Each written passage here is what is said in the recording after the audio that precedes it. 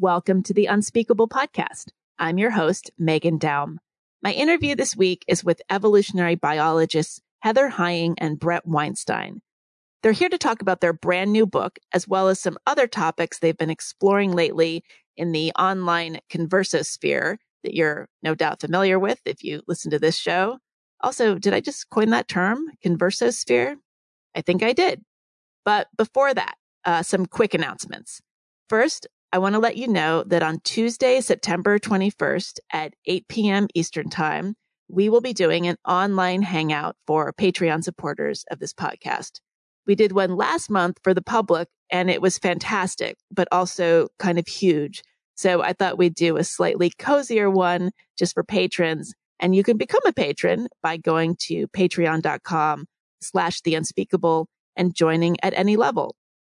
That also gets you ad-free early access editions of the show, as well as lots of other perks.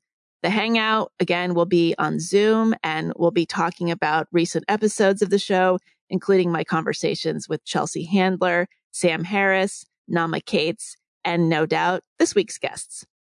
Second item, which is unrelated to the podcast, but possibly of interest. As some of you might know, I teach private writing workshops, specifically in personal essay and memoir. In addition to being a podcaster, I am also a writer. For the last several years, I've been doing these exclusively in person, usually out of my home. To my amazement and delight, people have traveled from as far away as New Zealand to attend these things. And after much demand, I am finally offering an online course. It's going to be on Zoom, and if you're interested, you can apply. The class will meet once a week for 6 weeks on Mondays from 6 to 9 p.m. Eastern Time and run from October 11th through November 15th.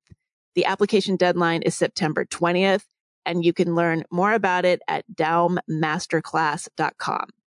Space is limited because this is a real writing workshop, not just me lecturing at you. But if it appeals, please check it out and feel free to apply. Okay, on to this week's guests.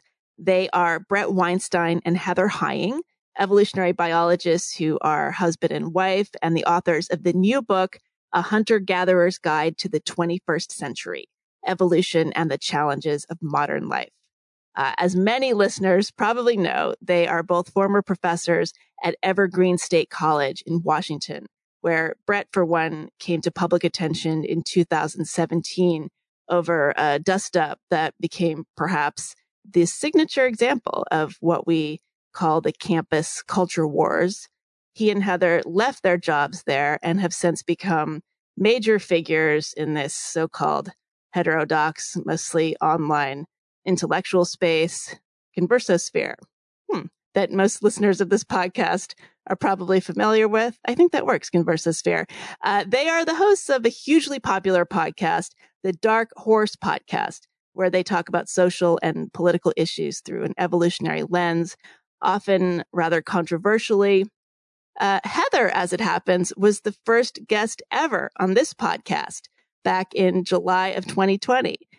We talked about issues having to do with evolutionary imperatives and sex differences and sex discrimination, among other things. In this conversation here, I cover some of that ground with both of them, but we also talk about issues related to the central thesis of their book, which, if I'm summarizing this correctly, has to do with the ways contemporary life now presents humans with challenges that we didn't necessarily evolve to handle very well. Or maybe it's that the contemporary world is causing us to evolve in ways that don't do our species a lot of favors. I probably don't have that quite right, but they'll sharpen it up. For those of you who are wondering, we do spend some time talking about recent controversies Bret and Heather have become embroiled in over COVID-19 vaccines and also the drug Ivermectin. I didn't want to make a huge meal out of it, but I did feel obliged to ask. This is one of those issues that there's probably no way of discussing that will be satisfying to everyone, maybe to anyone. And that's precisely why I didn't dwell on it, but it is there toward the end. Meanwhile, there's lots of good stuff before that, including stuff I've never heard these guys talk about before. So I think you are in for a real treat. Heather Heying and Bret Weinstein, welcome to the Unspeakable podcast. And I should say, Heather, welcome back. Thank you. Yes, I was so pleased to be on your podcast last summer and to be back here now with Bret. And I'm glad to be here. Well, it's really a treat. And yes, Heather, you were the inaugural guest of this podcast. So you will forever have a special place here. The occasion for this conversation is your new book, A Hunter-Gatherer's Guide to the 21st Century.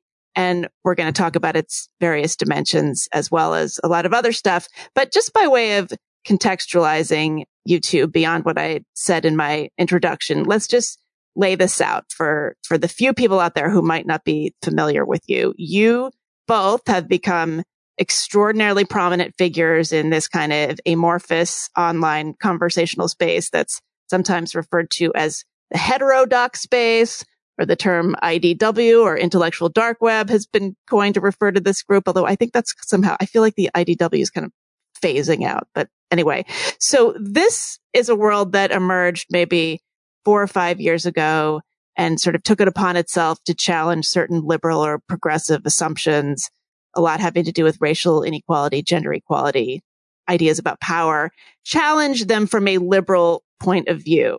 And Heather, I think I asked you this question when we talked before, but I'll ask you again now that I have both of you. So 30 years ago, when you began your careers as scientists, did you ever think you would wind up here? So what are two nice evolutionary biologists who did field work in Madagascar doing on YouTube and on big public stages talking about free speech? So Bret, maybe you should start since I asked Heather this last time. Sure. I think the answer to the question is obviously no. And had we had such a thought, it would have been one of those thoughts that one dismisses as, yes, that's crazy, not worth worrying about, because it is really where we have landed is so clearly implausible from the point of view of 3 decades ago that, it would have been a waste of time to try to sort through such remote possibilities, which, of course, obviously does tell us something. We've landed somewhere and it's perilous and presumably gets less predictable from here. I guess the part of our careers, and it's a strange fact of our lives that we've known each other since high school. We've been together romantically since college, and we've basically had the same job description ever since, which is very, very strange. But the thing that actually prepared us for this, the work that is part of what we do, which is having conversations in public, about which is now what you do and about which you wrote about, of course, in your last book, is the teaching, actually. And I guess I would say that if you had asked either of us 30 years ago, as we were moving from undergraduate to graduate school, if either of us would have found tremendous value and, meaning in education and teaching, we also would have said no. And so the leap from teaching to having conversations in public on YouTube and in podcasts and such is actually not as big a leap as it might seem. Okay, that's interesting. And that actually folds nicely into talking about the book. You say in the introduction that the premise or the mission of this book is to look at the ways that the world has become hypernovel. That's your term. And you say that humans are extremely well adapted to change, but not the speed of change that we're seeing. So I think that what you just said, I think, speaks to that. Like, we never would have thought that we would have come to this place where we actually couldn't sort of process the world around us. So maybe you can talk about how this book came about. Is this something that either or both of you had been thinking about before you arrived at this public speech, public space debate stage, or was this kind of relatively new? It's not new. In fact, the idea for this particular book goes back, I would say, at least a decade, maybe over a decade, closer to 15 years.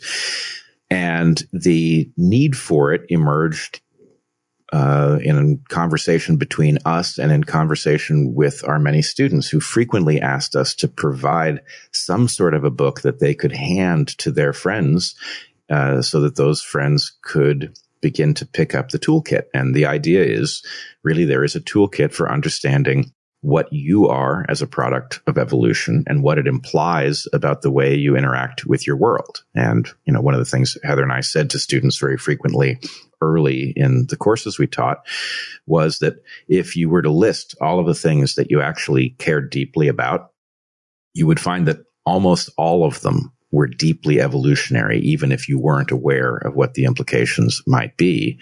And so, for example, if you are interested in having a fulfilling love life, for example, right? Wouldn't you want to know what you're wired to pursue, what you're wired to fear, what options you might have to alter your programming, what things you're unlikely to be able to alter, what others are likely to be pursuing? These are all highly relevant questions just simply to living a fulfilling life. And the idea that there's a map and it comes with evolutionary language and logic, but that nobody tells you where to find that map is troubling. So we felt a need to produce the book so people could begin to ratchet up their toolkit.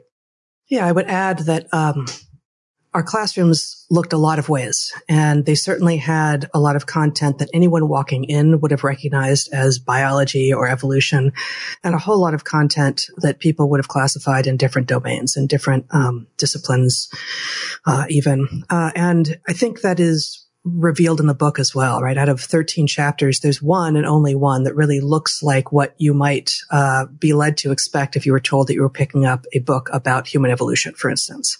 And, I think it's the second chapter of the book where we run through basically a deep history of our lineage going back to the origin of life on Earth. And, it's still not a completely standard take. And, we pick and choose, as anyone who is telling history picks and chooses, especially when the history you're telling is billions of years old. But that run through the deep history of the human lineage does look like what people think of when they think of evolutionary biology and how it pertains to humans. But the vast majority of the book doesn't. And so when we talk about, for instance, why modern people have appendicitis and people in non-weird cultures don't tend to, or why the modern problems with sex and gender are manifesting now in our hypernovel world, these are equally evolutionary questions, although they are not ones that people will tend to imagine. I'm going to ask you in a second what you mean when you say weird countries or the weird world. That's an acronym. But first, when you're talking about your students, I think we want to be clear. We're talking mostly about undergraduates that you were teaching at Evergreen State College. And that's a very, very progressive institution. And I'm assuming that a lot of those kids were taking classes in the social sciences. Does evolutionary biology get a bad name in those kinds of fields? Were they, when they were saying, oh, we want something to give to our friends so they can understand this, is that because there was some resistance from their peers in terms of what's evolutionary and what's a social construct? That tension certainly exists. I should say at Evergreen, the mode of teaching was so different that it created a unique dynamic. So we taught one class full-time. Students took one class full-time, and those classes could go on for up to a full year. So the relationship between professors and students was very personal and deep. We got to know our students very, very well. And so communities developed in these classes, and there was an ongoing conversation. We had students engage in a behavior that we came to call dropping in, where students who had left our classes, some of them having graduated, would come back and effectively function as TAs just to simply tune back into the conversation. I even had a student do that on a study abroad trip. The second time I ran a study abroad trip in Panama, one of my students, Maya, from the first time showed up and said, I'm here and ready to work if you want me. It's amazing. Yeah, I had a stowaway on a domestic field trip. But in any case, there was a sort of standing community of evolutionary thinkers among the students. And there was also the usual tension between evolutionary biology and all of the fields on which evolutionary logic impinges. And that wasn't absent at Evergreen by any means, but I don't think it was the motivating factor. I think what was the motivating factor was that students who jumped the gap, who took on the evolutionary logic and began to see how relevant it was to all of the things that they cared about, felt empowered. And, I used to be accused of speaking in riddles, and I would tell students that I hoped that when they left my class that they would know less than they knew when they went in, but what they knew would be vastly more powerful. The idea being you didn't want to be dragging a trailer full of knowledge around with you for the rest of your life. What you wanted was a tiny backpack full of the most amazing and powerful tools you could imagine. And so as people realized that there was such a toolkit, that it was very elegant, efficient, that it opened horizons, they naturally wanted to share it, but it's not the easiest thing to do. One really does need some sort of a guide. And, that really is the origin of the book. Yeah, I'm hoping, we are, of course, still in touch with many of our former students. And indeed, one of them helped us on the book. One of them was our research assistant on the book. So, we know how he feels about it, but I'll be very interested to know if the book does what we were hoping it would do and what students were asking from us for those many years. So let's get to this concept of weird countries. What does that stand for? That's an acronym, standing for Western, Educated, Industrialized, Rich, Democratic. And I don't actually know to what extent it covers, presumably the US, Canada, Europe, but also, depending on who you're talking to, Japan, maybe sometimes Argentina. Yeah. What used to be called the first world, perhaps. Yeah.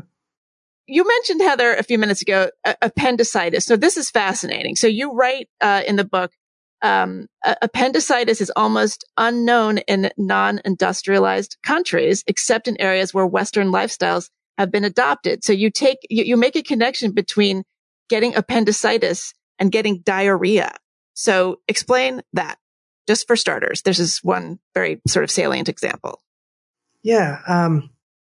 I think the basic story is, well, the appendix is not novel in humans. The appendix shows up, has evolved multiple times in different forms across mammals.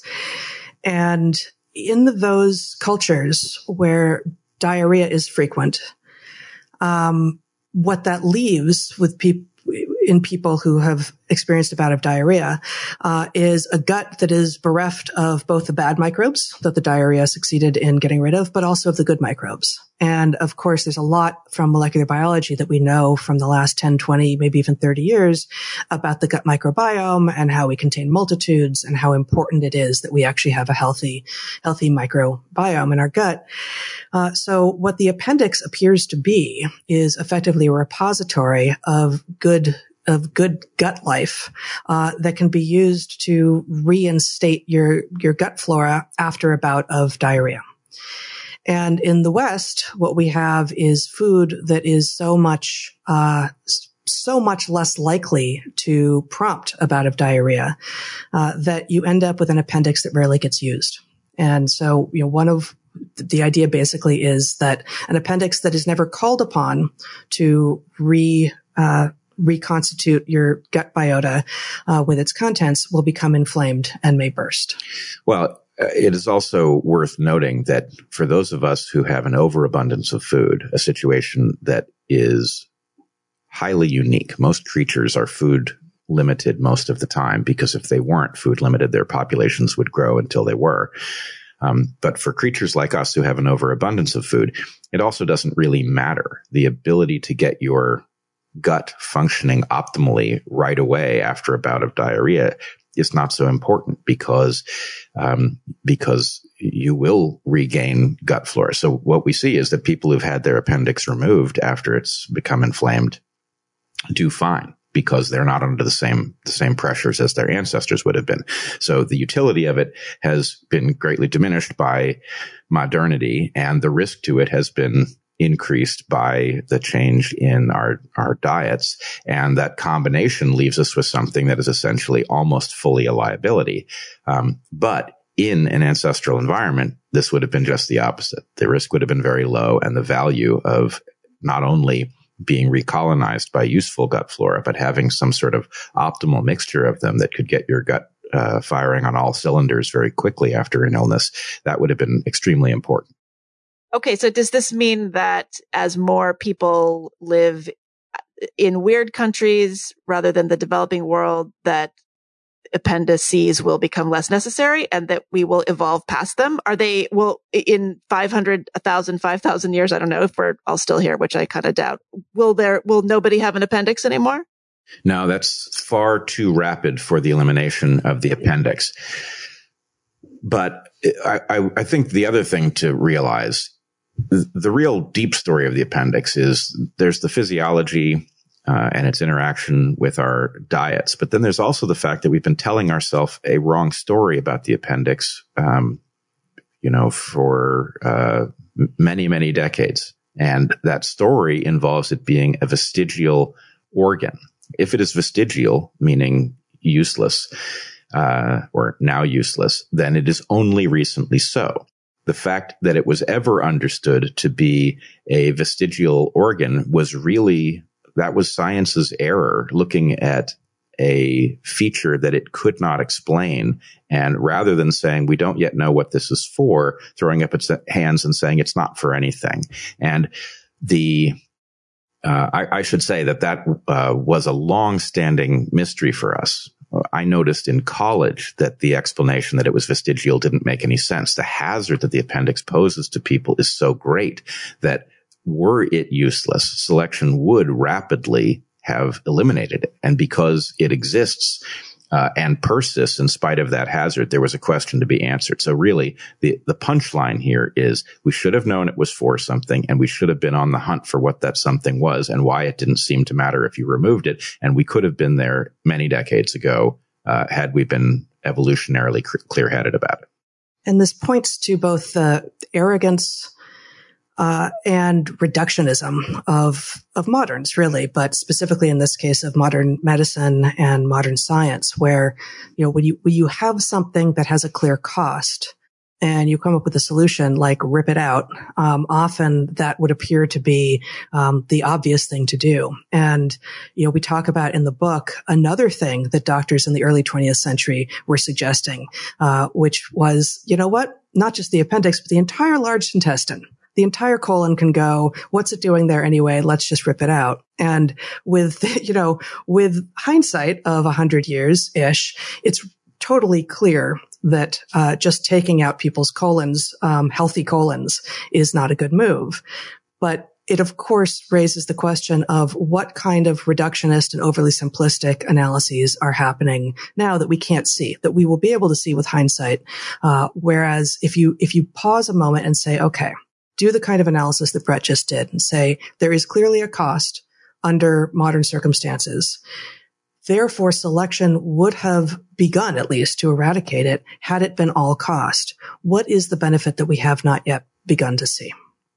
And this is a logic that applies not just to our physical structures, where it should be painfully obvious to people, but applies to our longstanding cultural traditions as well. So evolutionary biology has not fully upgraded to the recognition that our culture exists, that it is every bit as biological as our genes, and it exists in the service of those genes. And therefore, any complex, long-standing, expensive, widespread behavior should absolutely be assumed to be adaptive in biological terms. And to the extent that we can't explain what its value is, that tells us what question we should be trying to answer, rather than dismissing something as, oh, that's just cultural, the way it is still fashionable to do in many disciplines, including, embarrassingly enough, biology.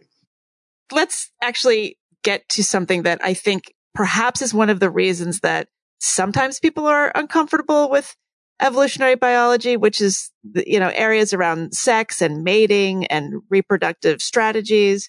So I know, Heather, you and I talked about this a lot in our conversation, but I'm assuming that part of what your students were wrestling with was this idea of gender roles, how to find a partner, what to do when they're in when they're in a partnership, when they're in a family structure. So what are the things, let's just start kind of broadly and then narrow down, like what are the things that people are most resistant about in this particular area? Like you're saying this is evolutionary and other people say, well, no, this is a social construct, like gender roles between parents, for instance. Maybe we can start there. Yeah, well, I guess I would start by saying that we never want to engage in the naturalistic fallacy, that understanding what is and what has been true and what selection has handed us, what evolution has handed us, does not mean that's our fate. And it doesn't mean that it's what should be the case in functioning societies. And so, understanding, for instance, that, sexual reproduction in our lineage is at least 500 million years old says, and that there are some kinds of sex roles of gender, if you will, that follow from the binary that is female and male, does not mean that many of those roles can't be changed in modernity, and that men and women can't work, in fact, side by side as equals, while not pretending to be the same. Right. So, you asked about parenting, like roles in parenting. Is that right? Yeah. For example, I mean, I think that's very clear. Yeah. That's an easy one. There's obviously anatomically and physiologically mandated truths.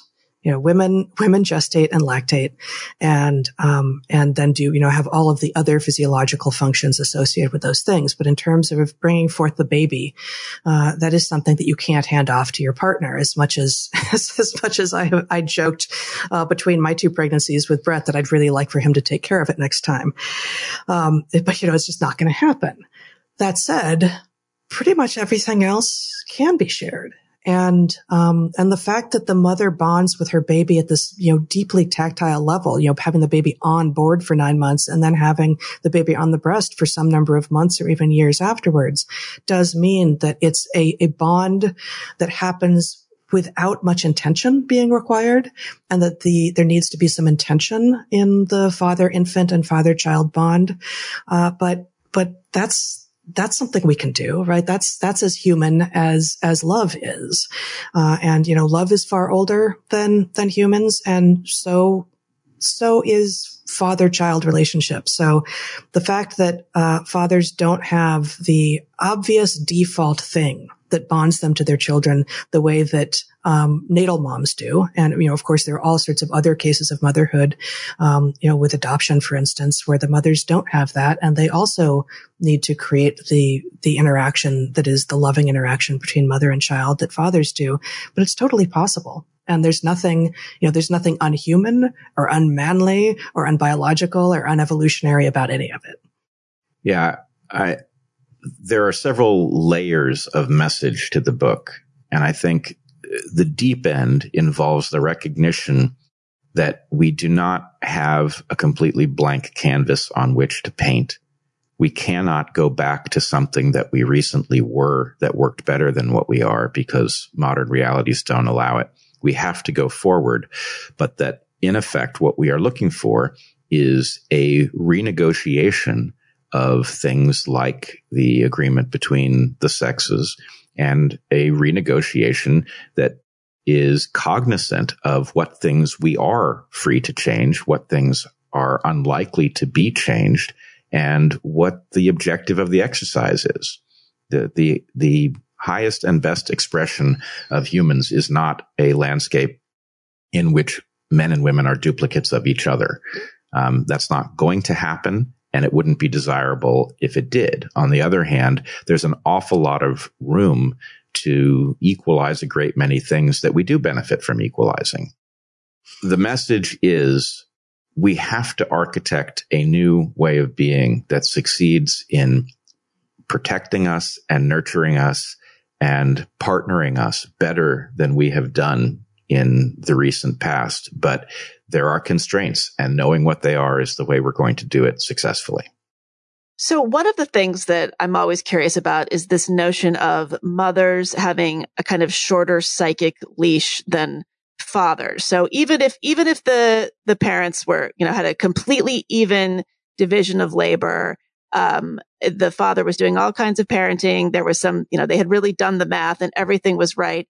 There is often going to be this element where the mother is really thinking on a very granular level about what the needs of the child are. between, whether it's when is the doctor's appointment? What are you supposed to bring? What kind of snacks are you supposed to bring to school? How are you supposed to, have a fluid interaction with somebody else's mother? And are those kinds of things, are women's brains wired that way? Or is that an example of something that has been put upon us by a culture that has just assumed that mothers are home and have a lot of extra time on their hands to go to the doctor and make snacks? That's a great question. And I think, one that really does get to the heart of a lot of the discomfort with an evolutionary analysis, because even those of us who really feel like totally modern women who are capable of all the things that we want to be capable of, or at least, have the capacity to aspire to those things, do find ourselves stuck in details more than we would like. And I think that's probably true for men too, but, women often end up being the ones who deal with the details. And to what degree is that an artifact of modernity and of the particular ways that culture has unfolded that has nothing to do with older truths? And to what degree is it an older truth? Well, unfortunately, I think there is some really interesting neuroscience that specifically looks at, let's see, I'm trying to remember. It uses the terms gist, and then I can't remember what the countering term is, but it's effectively like, do you see the forest or the trees? Like which kinds of things are you more likely to see, the overall pattern, or the details? And across a number of different domains, including things like wayfinding and finding your keys, men seem to be better at, and you laugh, like everyone recognizes this as soon as you talk about it. And there's actual research to support that this is actually, true across a number of domains, that men tend to be better at the larger pattern recognition, wayfinding types of things. And that doesn't mean that they'll be able to get anywhere because they may not be able to find the keys in the first place. That women are better at that. Exactly. Right. We have to have keyless cars or driverless cars. Yeah. Right. Or we could recognize that we actually need both kinds of strengths. And, again, this does not suggest that there aren't women who are amazing at pattern recognition and wayfinding and men who aren't great at the details, but that on average, that men are better at the bigger stuff and less good at the detail, and women are better at the detail and less good at the bigger stuff on average across some domains. But you've asked a question that could be addressed in a couple of different ways. And so this again goes to the question of how good is your toolkit? Because it could be true that this distinction is robust and that implies that it is transmitted genetically, and therefore it's very unlikely that we will be able to substantially alter it. We have to work around it. It's also possible that this is transmitted through a feedback, and that our expectations of male and female offspring, or the observation of what adult males and females do by the young, causes this pattern to emerge. And the really earth-shattering recognition is that it doesn't actually matter which of these modes is responsible. Both of them point in the same direction. This has evolutionarily been a useful pattern. That does not mean that it is a useful pattern going forward, though it may well be. And if we wish to change it, then it does begin to matter which way it is transmitted. So, this is the key question. And, I think Heather and I have weirdly ended up accidentally pioneering a relationship that actually reflects the lessons in this book. Or maybe that's not so accidental. Maybe it's no surprise that it shows up there. This is exactly what we're talking about. Yes. Right. Is it causation or correlation? Right. But in our case, Heather has, I think it's fair to say, a kind of masculine approach to the world. She's always been very adventurous, very interested in exploring, unafraid of things like, walking through a tropical rainforest alone that doesn't trouble her. So in any case, that's been her approach since I met her in high school. And the fact is, and you, Bret, are deeply empathic and in touch with your feelings and willing to have words develop around those things, sure, which are, which is also a little bit gender nonconforming. Right. Right. On the other hand, I also do like a lot of traditionally male stuff. I Absolutely. like tinkering, building stuff with my hands. I like to go adventuring. I love tropical rainforest and don't worry too much about the hazards because I know they're manageable. So in any case, the point is this does not describe a traditional relationship in any regard. There are ways in which there are elements that do fall out fairly traditionally. As Heather mentioned, though, we have had, by accident, the exact same job description and role in the world since graduate school, since we were undergraduates, in fact. So, and, when it came to parenting, there was obviously the stuff that, Heather did all the breastfeeding, even if that wasn't always the way it would have been most fair. But we have divided the labor of raising the children very evenly, if not identically. Right. I mean, that's the thing, is that you can be even and not pay too close of attention to what the tally sheet looks like at the moment. And you can also recognize that doing exactly the same stuff is a waste of both you and your partner's time, no matter what it is that you're talking about. And so, one of the things, for instance, that modernity has given us is the ability for a father to actually feed a baby, even a baby who is only still drinking breast milk, because, these things are now possible. And yet, as we actually mentioned just very briefly in the book, another one of our students, Josie Jarvis, long ago, actually, I think it was in one of your programs, Bret, developed a hypothesis that seems to be beginning to be borne out, that the moment of expression of breast milk actually follows hormonal cycles in the mother's body. And so feeding a baby milk that was expressed midday in the middle of the night is likely to risk disentraining any sleep cycles that child was developing. And so we have modernity with its modern solutions, which allows for things like a father to develop that bond with the infant in feeding, which is something otherwise fathers cannot develop. But we need to think about all of the possible downstream effects of that modern solution and do things like, for instance, keep track perhaps of, when it was that you expressed the milk that you're feeding the child now. See, this is more on the mother. This is perpetuating the, it's always the mother's fault. You're saying that you can't pump breast milk. It's not as good to pump it and feed it later. It should be no straight from the tap. Did I totally mishear this? No. I'm saying actually that the modern solution is fabulous, and it really is helpful. And in fact, it's necessary for a lot of things that modern mothers might want to do. But keeping track of the time of day when it was expressed may be useful to the health of the child, such that, if you express milk before work in the morning, when you're just getting up and your own hormones are basically telling you it's time to get up, we're awake now. And then the baby's father feeds that milk to the child at midnight, that child may be getting effectively hormonal messages saying, hey, it's time to wake up, because this is milk that was expressed in the morning time. Okay. That's amazing, but that also sounds almost too neat to be true. No. See, this is the thing, Meghan. Once you start realizing, there are a lot of ways to say this. We are not the products of evolution 1.0. We are the products of evolution 10.0 or something along those lines. Evolution has gotten very good at making very subtle modifications, very efficient modifications, which often we overlook. We just don't see how good they are.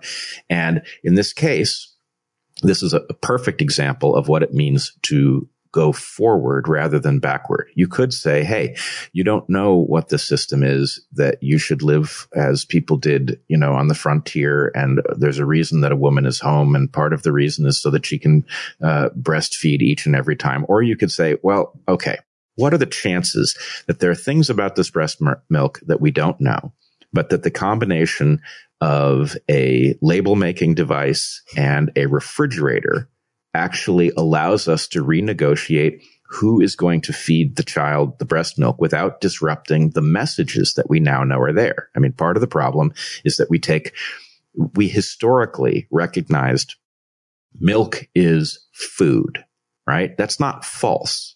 but it is far from the full truth of what milk is. We are now beginning to understand that it has an immunological role, it has an informational role, and the point is, well, if you were to grant that there are all sorts of features of this substance that are conveying things, some of it's food, some of it's messages, and that what you want to do is act in a way that is least disruptive of what is in there, you have a lot of tools at your disposal that your ancestors didn't, and leveraging them is a good idea. Will it be perfectly successful? Is anything lost? Undoubtedly, because at least the physical act of breastfeeding also puts mother and offspring in close physical contact. So it's not that you want to completely substitute breast pumping for breastfeeding, but can you minimally disrupt the system and maximally preserve even that you do not fully understand? Of course you can. And we need to take that approach across the board. And by doing so, in this particular case, you not only free up the mother somewhat, but you provide an additional opportunity for father and baby to bond.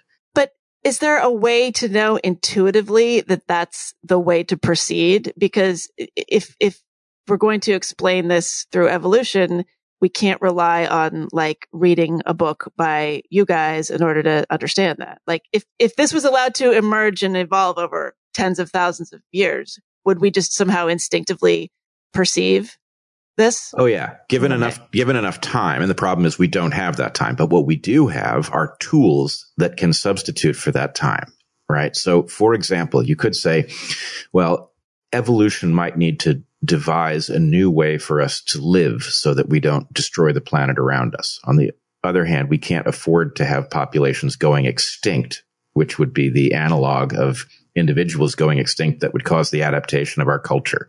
What can we substitute? Well, we can substitute cognition. We can substitute a conscious exploration of what might be possible. And then we can substitute science as a mechanism for knowing, well, what did this change actually produce? Here's what it was intended to produce. Did it produce that? And did it produce unintended consequences that maybe outweigh the benefits that we generated?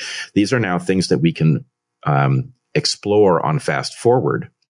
But the key thing is we can't do it with corrupt systems or systems that are founded on assumptions that are incorrect. We have to go in with our eyes wide open and say, look, it may be that there's something about breastfeeding that cannot be preserved in a refrigerator, right? That's a possibility. How would we know? Well, we can look at the outcomes. We can compare a group of people who breastfed always directly, and we can compare them to a group of people that pumped breast milk but labeled the time of day it was expressed. And we can say, well, what was the outcome on the well-being of these children? And I'm not saying that we're doing that, but I'm saying that we have those tools at our disposal.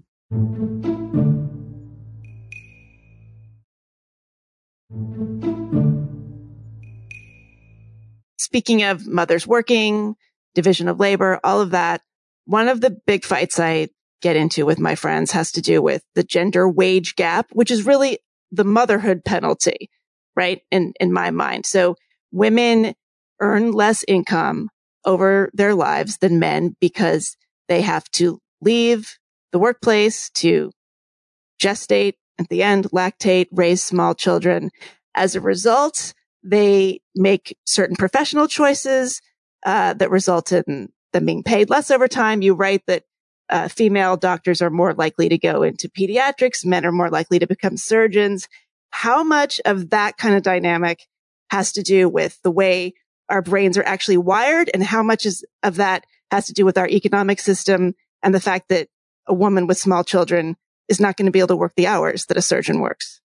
Yeah, it's both. You laid it out perfectly.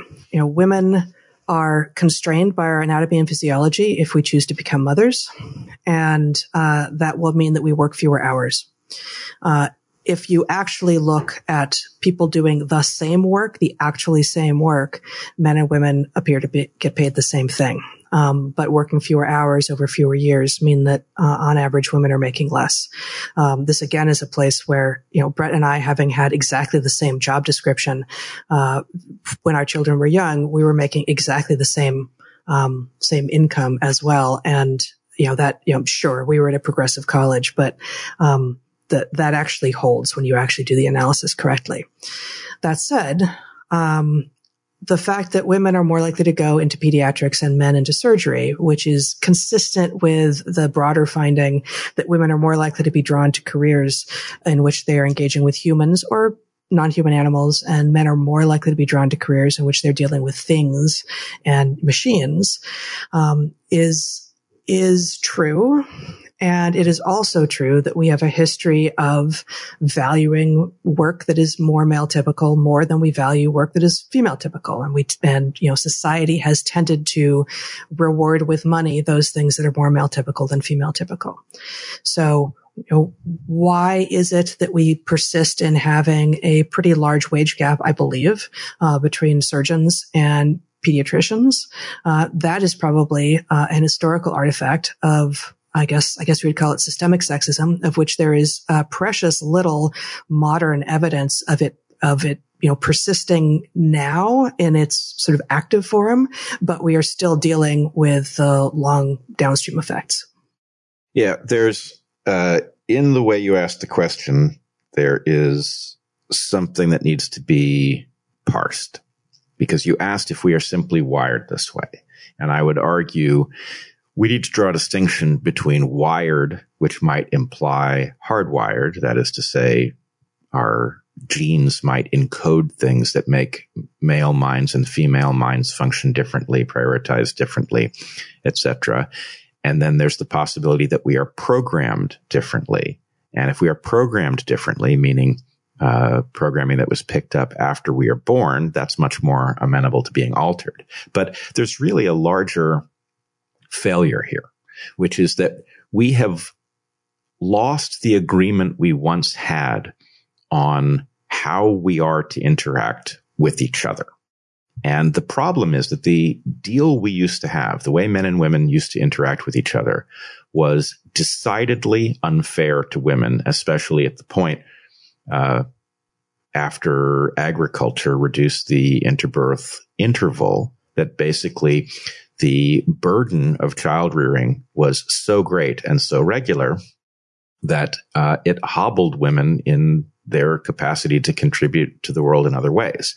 And birth control has been a spectacular success in restoring power to women to contribute as they want. A woman does not need to produce offspring. If she chooses to produce offspring, she can produce them at a moment that is optimal. And that has been fantastic from the point of view of restoring a kind of fairness that may never have fully existed, but certainly existed more in very early stages. Yeah, actually, and I don't mean to interrupt you. This was fascinating to me. So before the, what do you even call it? The advent of agriculture and agrarian society. Yes. How would you do? So people did not have so many kids back. I mean, we associate the past with a complete lack of control over reproduction. But in fact, way early, there were a lot fewer, people were having a lot fewer babies. So, and explain why. Evolution has built into women a mechanism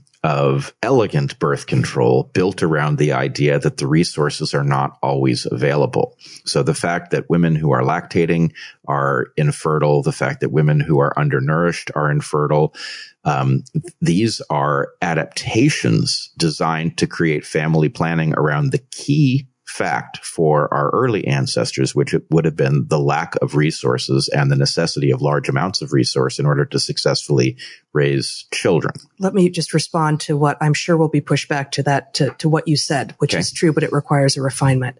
There is something called lactational amenorrhea, which just means when lactating, you don't menstruate and therefore are infertile. And so what you said, Bret, was when you're lactating, you're infertile, which is true, but it requires a frequency of having the baby at the breast or expressing milk otherwise that most modern women don't engage in. And so for instance, in a hunter-gatherer environment where a mother would typically be carrying her child at all times, anytime that child expressed an interest in breastfeeding, she would accommodate that. And that meant that the periods between breastfeeding were, on the matter of a few hours, 3, 4, 5 hours. And I don't remember exactly, it's somewhat variable what the evidence for lactational amenorrhea is.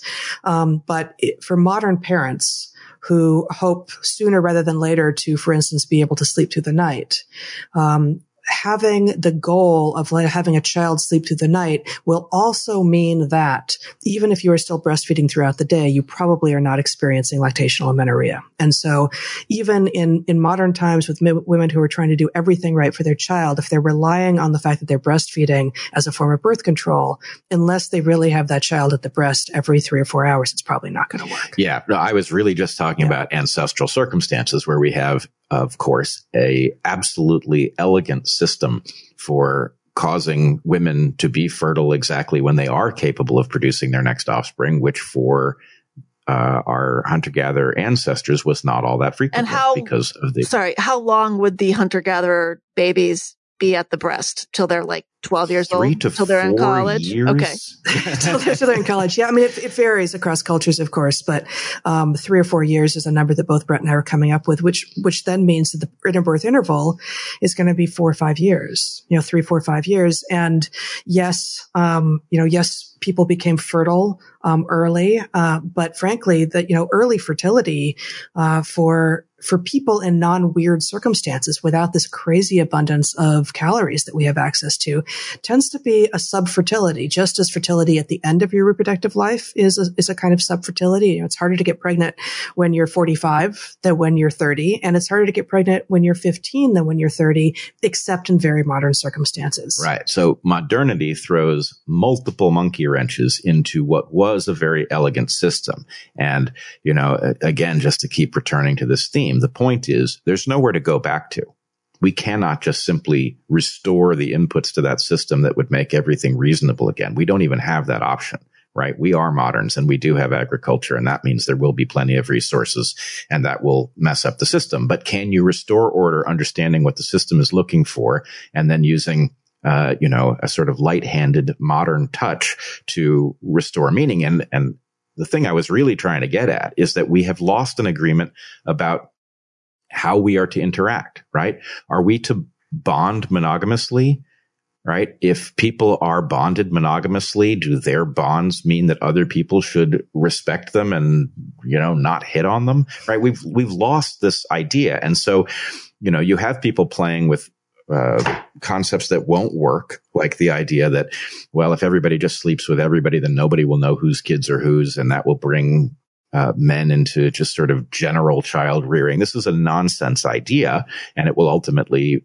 Wait, whose idea is that? I haven't heard that one. Oh, you haven't? They're going to be collectively raised, sort of like. Oh, this is so the polyamory community, and I should say the polyamory community is 2 communities. It is a small number. I think it would be many communities. That's right. Well, there are 2 kinds of polyamorous.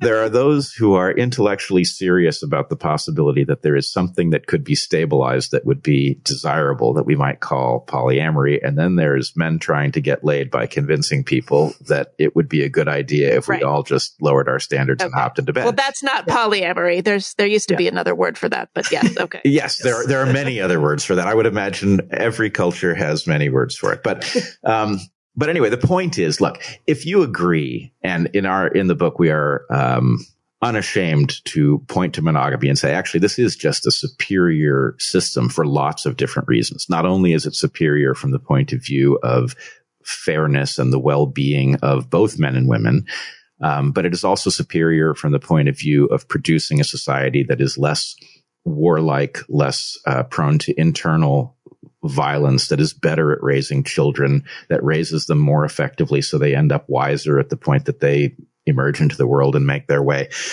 But we're going to have to get back to a place where we realize that, where we don't regard monogamy as stodgy, where we don't regard people as prudes for pointing out why it is superior. And were we to do that, then we're in a different position with respect to the wage question that you raise. Because, look, markets are going to price in the fact that women, because they are women, physiologically may well step away from careers in order to invest in children.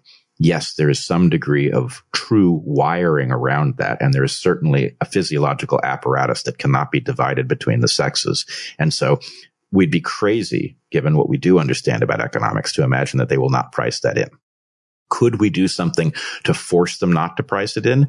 We could, but then that's going to create another problem, which is, do women who have decided not to produce families, are they entitled to whatever correction it is that we build into the market so that it does not price in that fact? Right. So, and wouldn't such a correction mean that some employers would preferentially be looking for men because now women come with a handicap? right. Like and of course, we could penalize employers for doing that, which would, of course, drive it underground. So anyway, there's a catastrophe ready to unfold unless we understand once again that as much as individualism is a true value and something that has been tremendously important and productive, it's not the only value. We are also a people.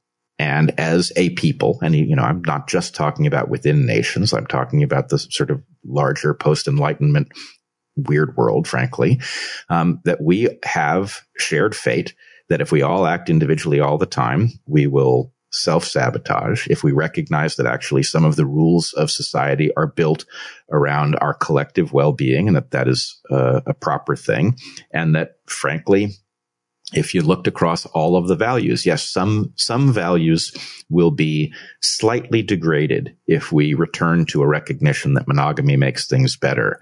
But if we were to look across all values, the number of things that are enhanced by a recognition that stable monogamous pair bonds are best, especially when it comes to child rearing, and that child rearing is one of, if not the top priority of a functional society with durability, then we can get to the solution to the question that you ask, which is that once we start looking across teams, we have a whole set of solutions that aren't available if we have to solve everything on an individual basis. Okay, but with monogamy, I'm going to phrase this in the most banal way, but I think this is probably the question most people are asking. Are you suggesting that it is a natural human state? Because a lot of people would argue that monogamy is really not practical. I had Dan Savage on a couple of weeks ago, and his whole thing, he's monogamish, right? Mm-hmm. So he thinks that the way relationships can stay together, committed relationships, is for the partners to be able to stray casually. This is a paradigm that works better for all kinds of evolutionary reasons, which I'd be curious to hear your thoughts about in gay male relationship. Right. But his argument is that it's women that put the brakes on that kind of straying, but it also is counter to people's just natural sexual instincts. Well, I think I listened to your conversation with Dan Savage and I really enjoyed it. And that was one of the few points of issue I took, not being surprised at all by his position, that it is exactly true that men and women are not the same in this regard. And that, yes, what you see, and I believe that he actually, went through this, that, lesbian women are more likely to be actually monogamous, and straight couples in sort of this intermediate state, and then gay men, bonded or not, are most likely to have open relationships. Excuse me. And that does point out to what has been a possibility in times past, right? It wasn't a possibility pre-birth control and pre basically abortion on demand for women to engage in the kind of sexual free-for-all that we can now engage in. That simply wasn't a possibility until basically yesterday in evolutionary time. It has been for men, and it has been a strategy that has worked for men.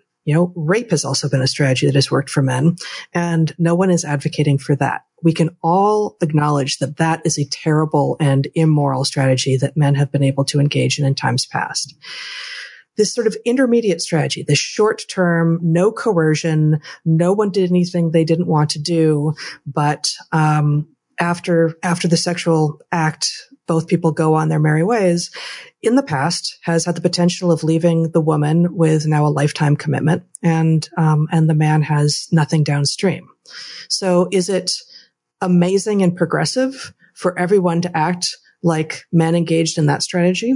Or might it not be a more amazing and progressive state to say, let's actually all act like we do when we are behaving like men and women at their best, as opposed to like men at their second worst? But worst or most primal. Are you equating primal with bad? No, not at all. Yeah. So we've got to step into a couple different realms to really answer your question. One is men have two different reproductive strategies, speaking broadly, that work. One of them involves heavy investment in their partners and their offspring, and the other involves no investment. The latter of those is a much less historically successful strategy, but it is a bargain. Evolutionarily speaking, the production of an offspring who might go into the world and reproduce on their own without investing in them beyond sex itself is such a bargain for men that they have a hard time ignoring opportunities that seem like they lead in that direction. This is why it seems more primal. But men also do invest in partners and offspring. And when they invest in partners and offspring, they are every bit as choosy as women are. So men have a natural, evolved, primal mode that involves looking for long-term partnership. We think of it in some other terms because the second mode, the non-investment mode, is also a natural mode. And so it sort of seems like women are choosy. Men behave like women because women demand it, but they would naturally behave in this other way. And that's just not correct. Now, I do want to point out, though, you ask, is monogamy effectively natural in humans? And the answer is yes, with a major qualifier. So human beings have significant, but not tremendous diversity in form between the sexes. We have sexual dimorphism. Men are on average somewhat larger than women, somewhat stronger than women.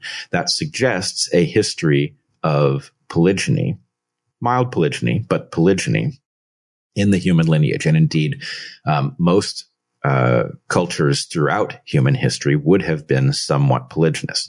That said, most of the people on Earth today come from cultures that are monogamous. And we believe that this is not pure accident, that this is actually evolution at work. And the important thing is, after agriculture, you have a period in which the human population is growing. And humans are expanding to new parts of the globe and making more use of them when they get there. Monogamy is actually superior in populations that are growing because it brings every adult into child rearing. That is to say, men don't invest in children unless they have good reason to believe that those children are their own. And monogamous bonds produce that certainty of paternity. So if you want the maximum number of human babies raised in a population, the way to get there is monogamy, which brings men into fatherhood at the highest rate because more men find partners rather than a few men having many partners. So what you're really seeing is that you have a very ancient history of mild polygyny that is overridden by our software layer. Evolution in our software layer has transitioned us to a globe that is mostly monogamous because it involved the expansion of the human population. And what we are now seeing is the breakdown of that system. As we reach the limits of the planet and populations are no longer able to grow, we are seeing a breakdown back in the direction of polygyny. And that will be terrible for humans. It will make them. When you say polygyny, you're talking about men with multiple women. Is that what yes. How do you define that exactly? Because it's not polygamy. Polygamy is the category that includes both polygyny and polyandry. And usually humans tend to conflate the two, polygamy and polygyny, but they're just terms of art with regard to mating systems. Polygamy is any mating system where you have members of one sex tending to monopolize multiple members of the other sex. So polyandry would be one woman with lots of men, which is very, very rare in humans and in mammals. And polygyny is one male with multiple females. Polyandry being rare because biologically it makes no sense. It does not greatly increase the number of offspring that can be produced to have multiple husbands. But there are cases. Okay, but all right, wait, I have so many questions. Sorry, go ahead, Heather. I wanted to pick up.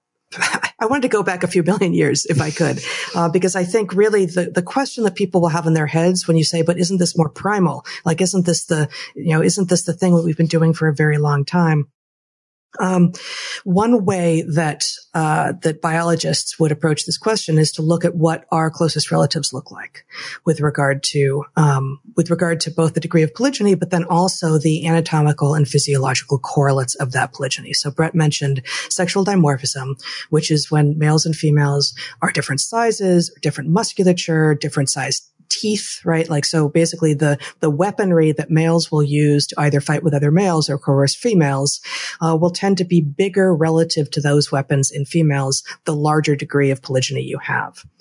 And so, our closest relatives, are both chimps and bonobos, and they are very, very different behaviorally, but they're fairly similar at a morphological level in terms of their size and shape.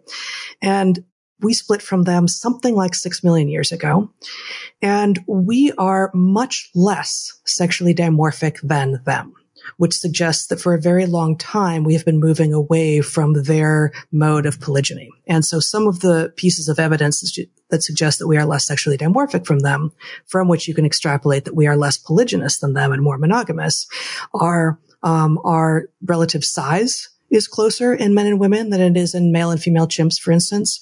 The muscle mass differences in male and female chimps is greater than it is in humans. The size of the canine teeth in male chimps is much larger compared to the canines of female chimps than in humans. And, the evidence of sperm competition is also much, much larger in chimps and bonobos than it is in humans, which is to say, when you look at, for instance, testis size to body size ratios, or even the mid-piece volume of sperm, which sounds like, we're getting deep into the weeds here, but basically under what circumstances would you expect sperm competition to be a big factor? It's those conditions in which there's a lot of fighting for access to females and a lot of females sort of, sneaking around the dominant male, and potentially dominant males getting ousted and, trying to replace the sperm of who used to be dominant. And those pieces of evidence of sperm competition suggest much greater competition in our closest relatives than we have in humans. Again, suggesting many millions of years of a move away from a strictly polygynous past towards monogamy. So I feel like I'm prefacing every question with, are you saying that? I'm going to just reduce everything. Like, I know. So what you're saying is, the Kathy Newman interview. Exactly. I'm standing on the shoulders of giants. What can I say?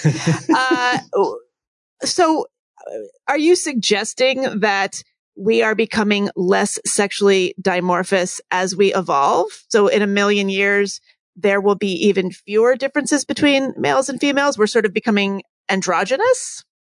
No, it's not androgynous. If you look at species in which monogamy is the norm, if you look at gibbons, for example, which are the closest relatives we have that are monogamous, so these are lesser apes, they are identical in size.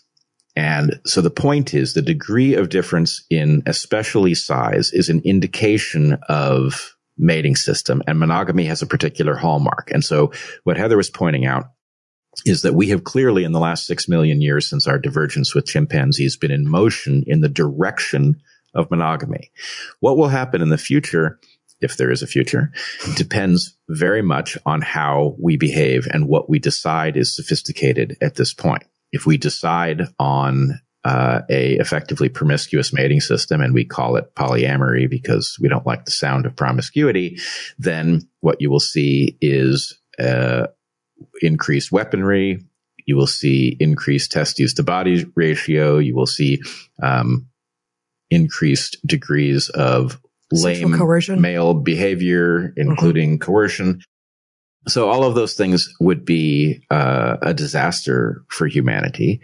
And I think we can also see that in the present, we hear lots of people talking a lot about liberation and, getting over the stodginess of the past. What I don't hear any of, though, is I hear no indication that people are being more satisfied sexually or in any other way by all of these new sophistications. In fact, we spent a lot of time talking to our students when we were teaching, and overwhelmingly one gets the sense that all this liberation has had exactly the opposite effect, that people are distinctly unsatisfied. And unfortunately, they seem to think that the solution to that involves going further in this direction rather than retracing their steps and saying, well, what did I give up that was actually going to make my life better? And one thing that's clearly on the list is a pair bond in which you invest fully. There's really nothing more important from the point of view of how happy you're going to be with your life. And it's time people recognized it. Okay, but no, please go ahead. Just to pick up on your suggestion that becoming more monogamous, losing some of the sexual dimorphism might make us androgynous.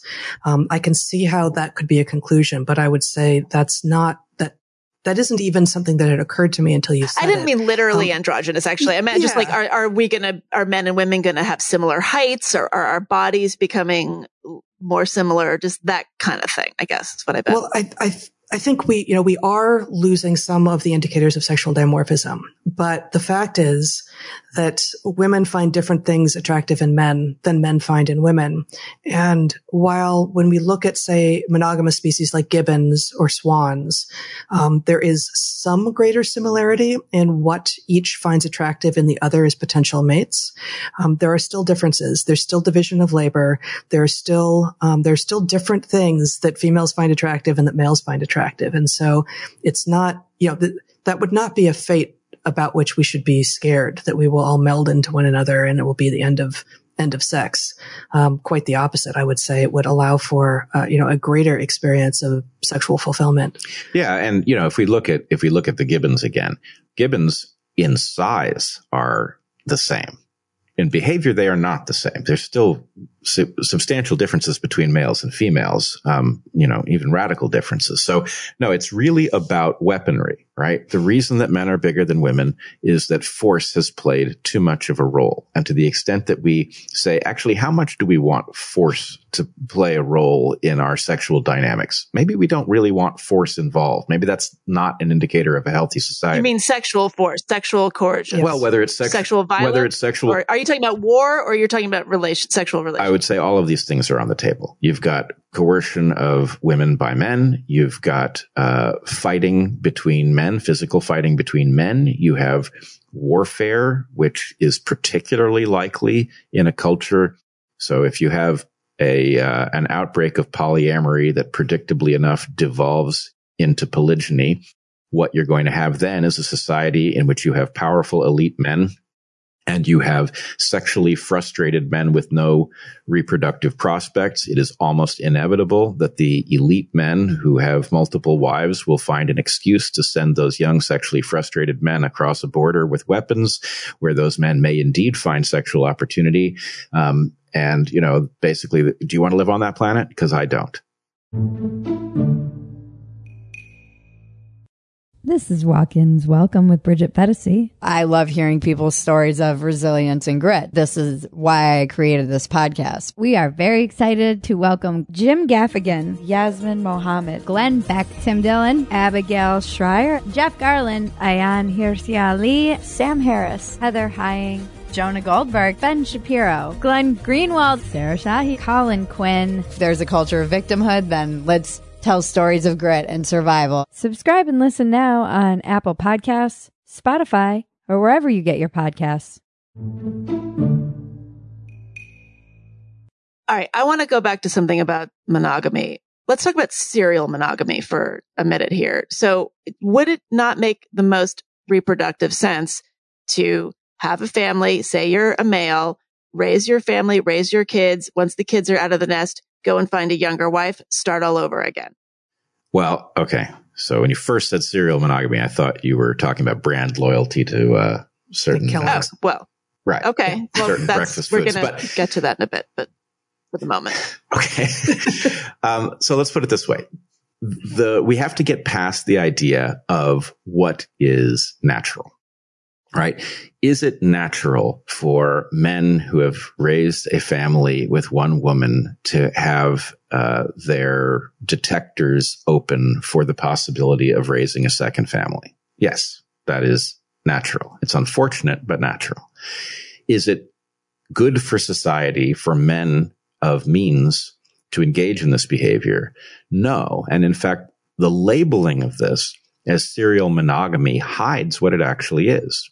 It's serial polygyny. And the point is the same logic applies. If a man raises one family, then the point is that maximally distributes sexual opportunity, and it brings the maximum number of men into productive investments in relationships and child rearing. If one man has more than one family, it will be the elites who are the beneficiaries of this. The cost will flow to the women who have been abandoned, to their children, and to the men who have no reproductive prospects. It's polygyny. It's just staggered. And so to the extent that polygyny is bad, and this is very clear for many reasons, some of which we haven't talked about, for example, the degree of collaboration that is likely to exist in full siblings is much greater than that in half siblings. So those benefits that flow from a monogamous system have to be protected from all alternatives, even other alternatives that are falsely labeled as a kind of monogamy, like serial monogamy.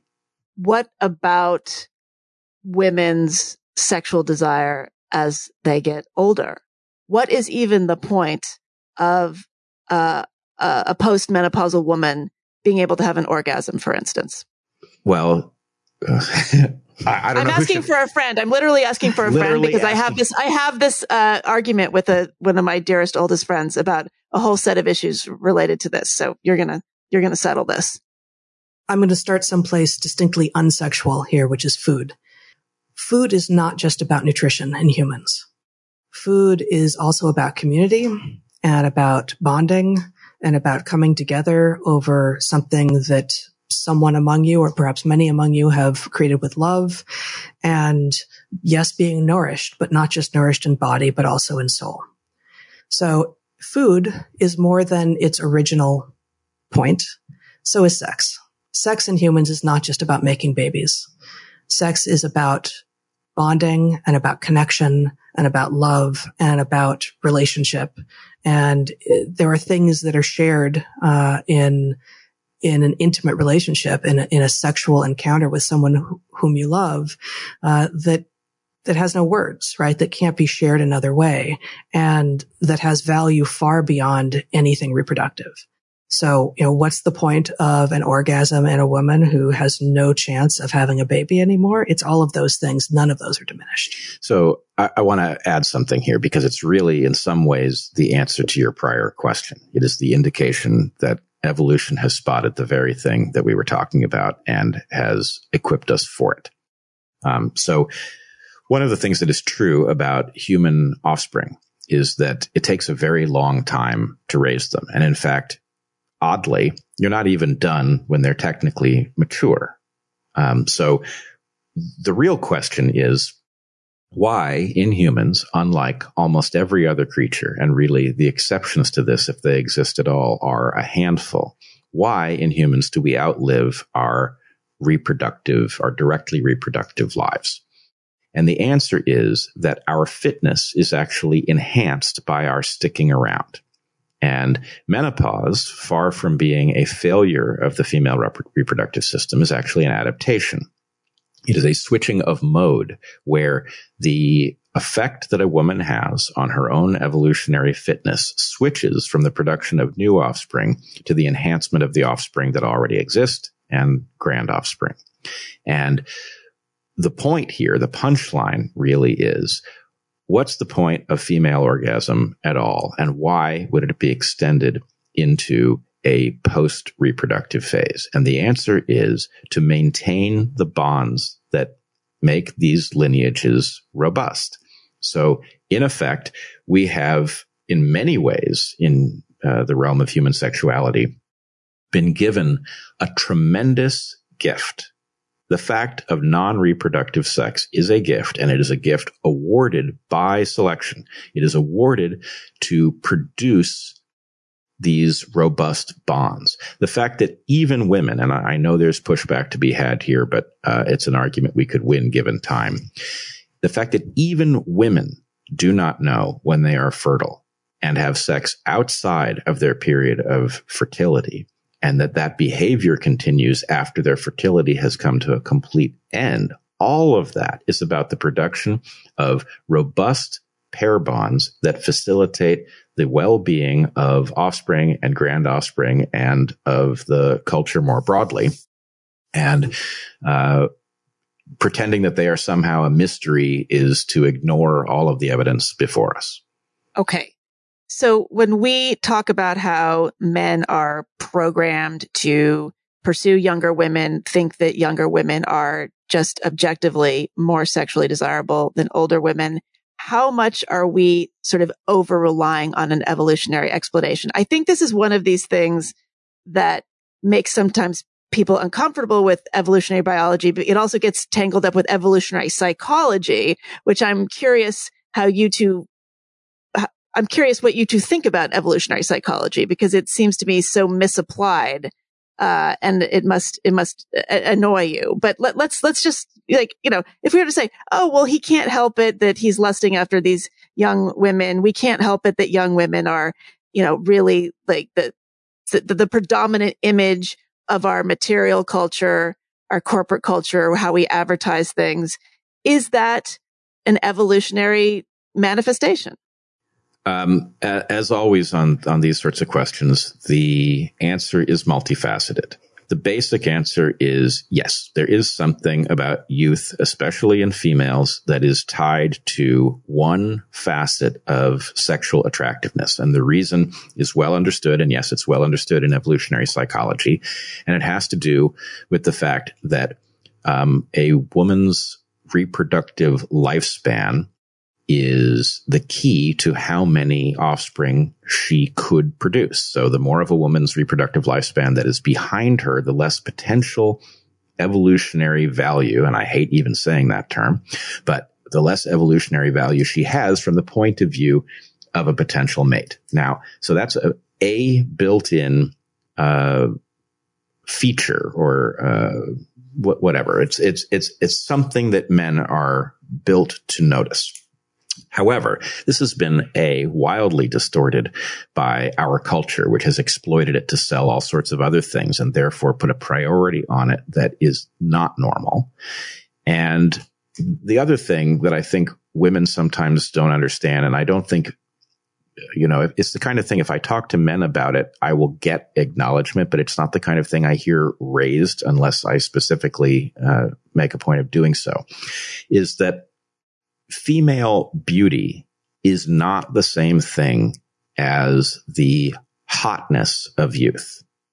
And female beauty is much more durable than the conventional wisdom would have us believe.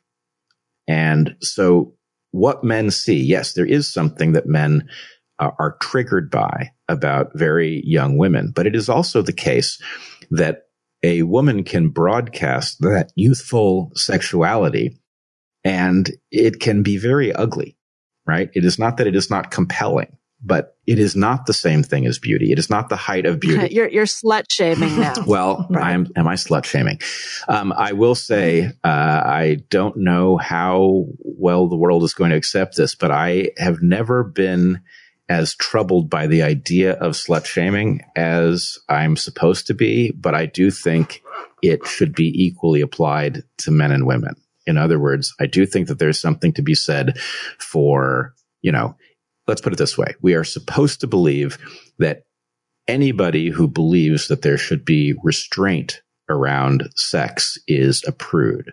But obviously this isn't true. If you look at tantric sex, for example, it is all about utilizing delayed gratification in order to enhance pleasure. So it cannot be true. Right. But in the micro, people who practice tantric sex are happy to do it with all kinds of people all the time. So I'm not sure that's a direct analogy.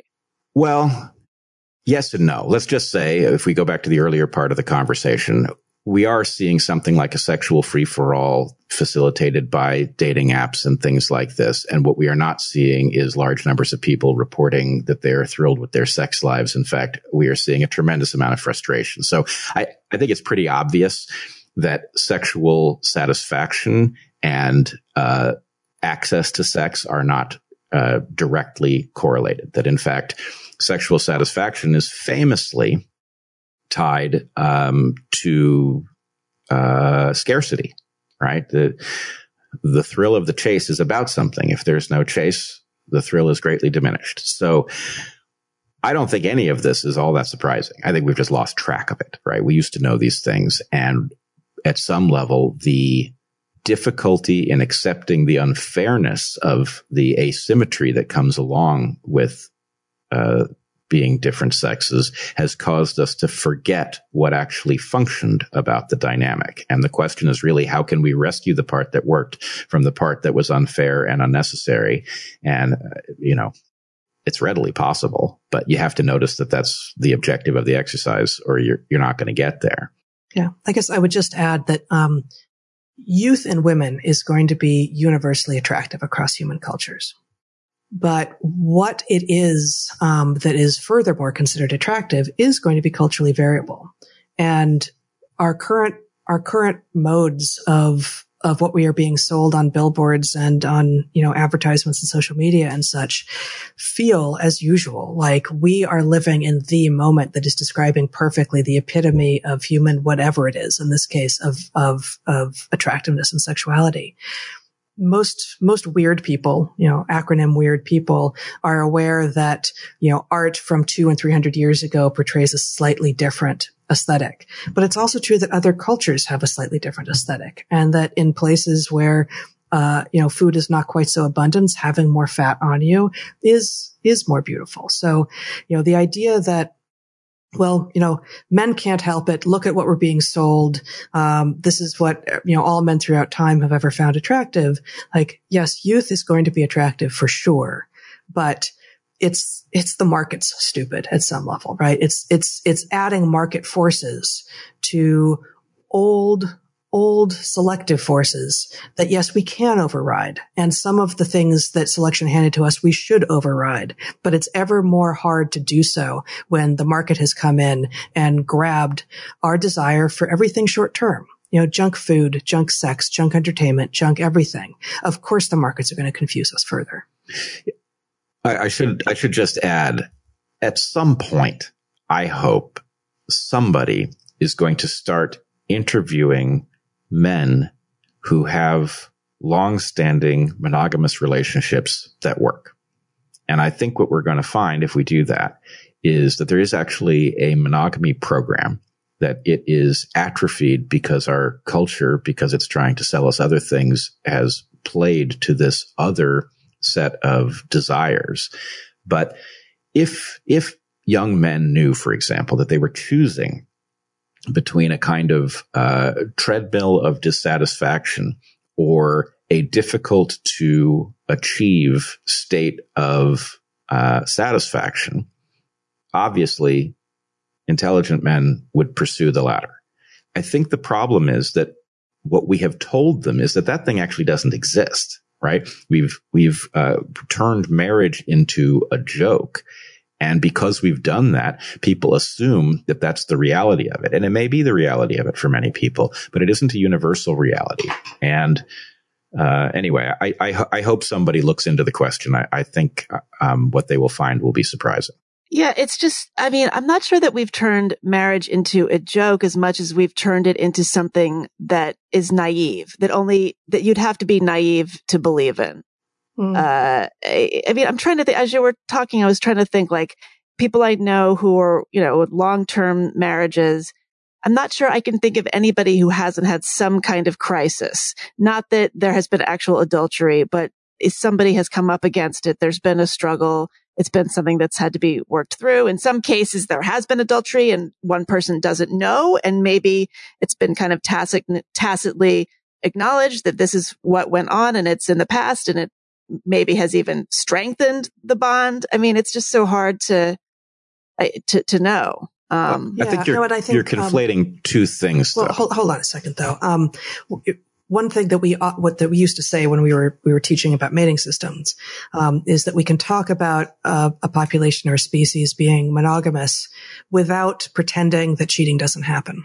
And so, that is that is true and that is real, and that's never going to go away. But it doesn't, to acknowledge that, that infidelity, that cheating, that adultery, is a reality and will always be a reality does not, as you say, I think it can actually strengthen a bond. And that's not to say that one ever wants it to show up, but it doesn't put the lie to monogamy. It's not a total deal breaker necessarily. Yeah. I think it can be. I think in some cases it will be, but not inherently so. You were going to say, Brett. Right.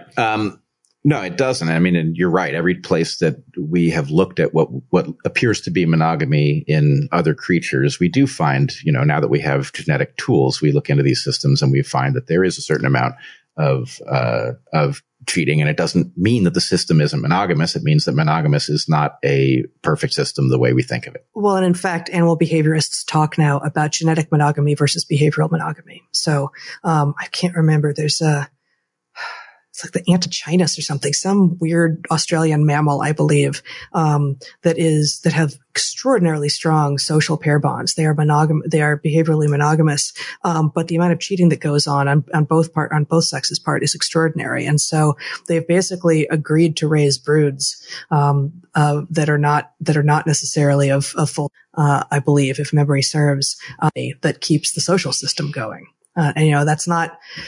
That's going to be a very, very rare system that's going to work, and it wouldn't work for humans. But anyway, So I wanted to make the point that your challenge here is about the complexity of a pair bond, that marriage is not simple. And this is true. Marriage is not simple under any circumstances that I'm aware of.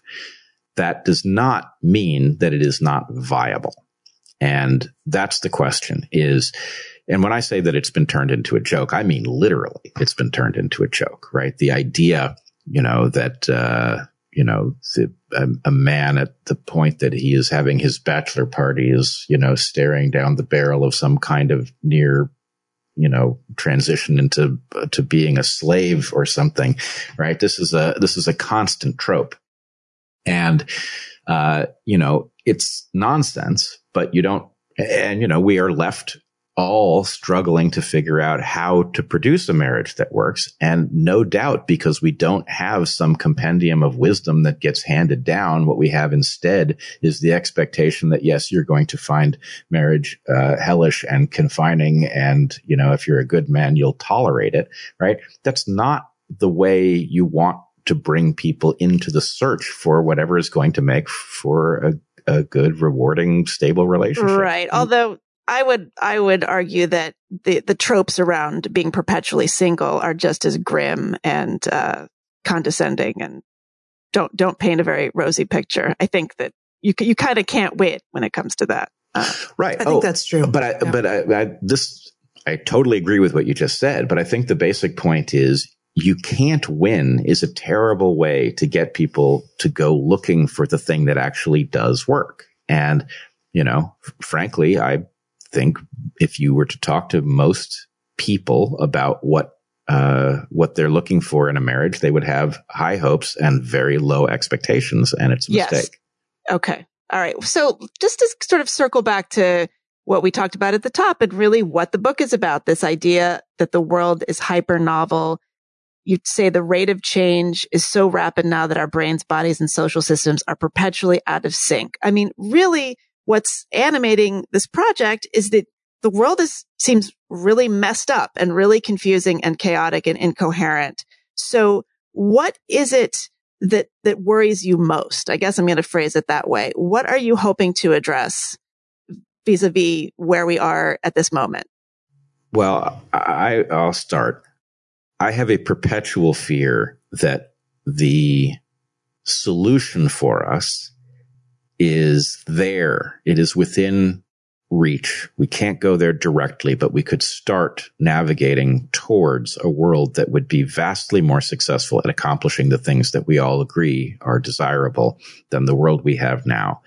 But that we will miss our opportunity because we won't be able to take a pause from the battle that we've been drafted into to notice what we are, to notice what trajectory we're on, and what that therefore implies about the bleakness of our future, that we simply won't be able to step away and say, you know what, this can't continue and something better is possible, what do we need to know in order to move in that direction? Because this is a tiny planet and we are all going to be condemned to a terrible fate if we don't figure it out. Yeah, I agree with that. I would just add, the book is apolitical. The final chapter talks about society-wide solutions and specifically discusses the kinds of things that liberals, such as ourselves, tend to get wrong and the kinds of things that conservatives tend to get wrong, and recognizes that we need both. That good people, the vast majority of people, share values and hopes for the kind of world that they would like to live in. And liberals and conservatives, just but one way to split us up demographically, tend to disagree about where we are right now and what the best way to get there is. But what we should all recognize is that almost all of us, and I won't say absolutely every single living human being, but almost all of us actually want a better world, want a world in which we can be productive and creative and safe, and if it is our choice, to raise children in such a world as well. And we all almost have something to offer to that end. And so regardless of what demographic you belong to, be it left or right or young or old or male or female or black or white or whatever it is, the fact that you as a human being share more with all of the other human beings out here than differs, and that you likely have something unique to offer that can be added at the right place at the right time. That is a unifying vision that emerges from evolution. And I guess maybe that's it, that a naive understanding of evolutionary biology tends to be both succumbs to the naturalistic fallacy and gets us terrible places like eugenics, and it also imagines that what it's pointing out, that what evolution is pointing out, is how different we are and all of our differences. And actually, at base, we're much more similar than we are different. But I'm curious, when you say we need to change it, or we need to change the way things are you specifically, I'm sure you're talking about any number of things, but are you talking about social media, for instance? I thought it was really interesting that you linked the uptick in autism diagnoses with, as you put it, staring at screens animated with creatures that seem to be alive, but are not. So are you really starting to feel like environmental factors, age of parents, pollution, just in the autism example, just specifically, is less than we have thought, that it really has more to do with our behavior and culture? I think we need to zoom out slightly. If you stood on an average street corner in the West and you watched people pass you, their pathologies are evident. Not everybody would have a pathology, but the number of people whose weight is out of control, who are not in full possession of their faculties, the amount of disorder is spectacular. And it is very easy to look at particular things that might cause disorders and say, well, it isn't that, right? We've looked at it and the data does not reflect that this causes that. But overarchingly, what we've got is apparently this creature no longer looks like a normal animal, right? If you were to look at a group of deer, if you were to stand in the forest and watch deer pass by, you would be very unlikely to see a pathology from the outside that you could recognize. And the point is, what is causing all of this pathology? It's hypernovelty. And the fact that it is hypernovelty says that if you wanted to cure it, the right way to do that is not to figure out what pathway to interfere with to reduce the presence of this or that, right? To the extent that we have an epidemic of malocclusion, that is to say, the teeth coming together incorrectly in the mouth, the right solution to that is not to move the teeth around.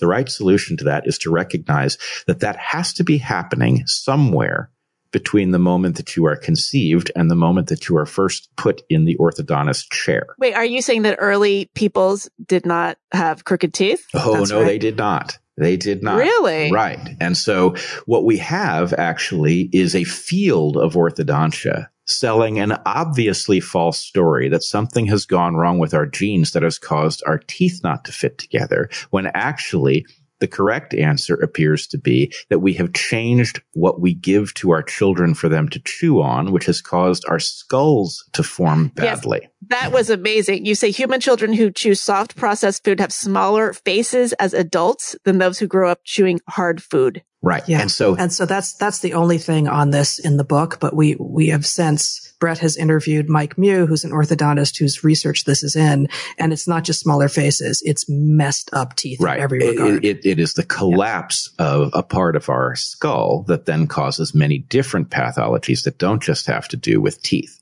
And the solution to this is certainly not moving of teeth. It may be that you have to do that if you've allowed the pathology to unfold, but the recognition that what's happening to our eyes and our palates and our psyches are all the result of some novel influence or a set of novel influences disrupting normal development is really the key.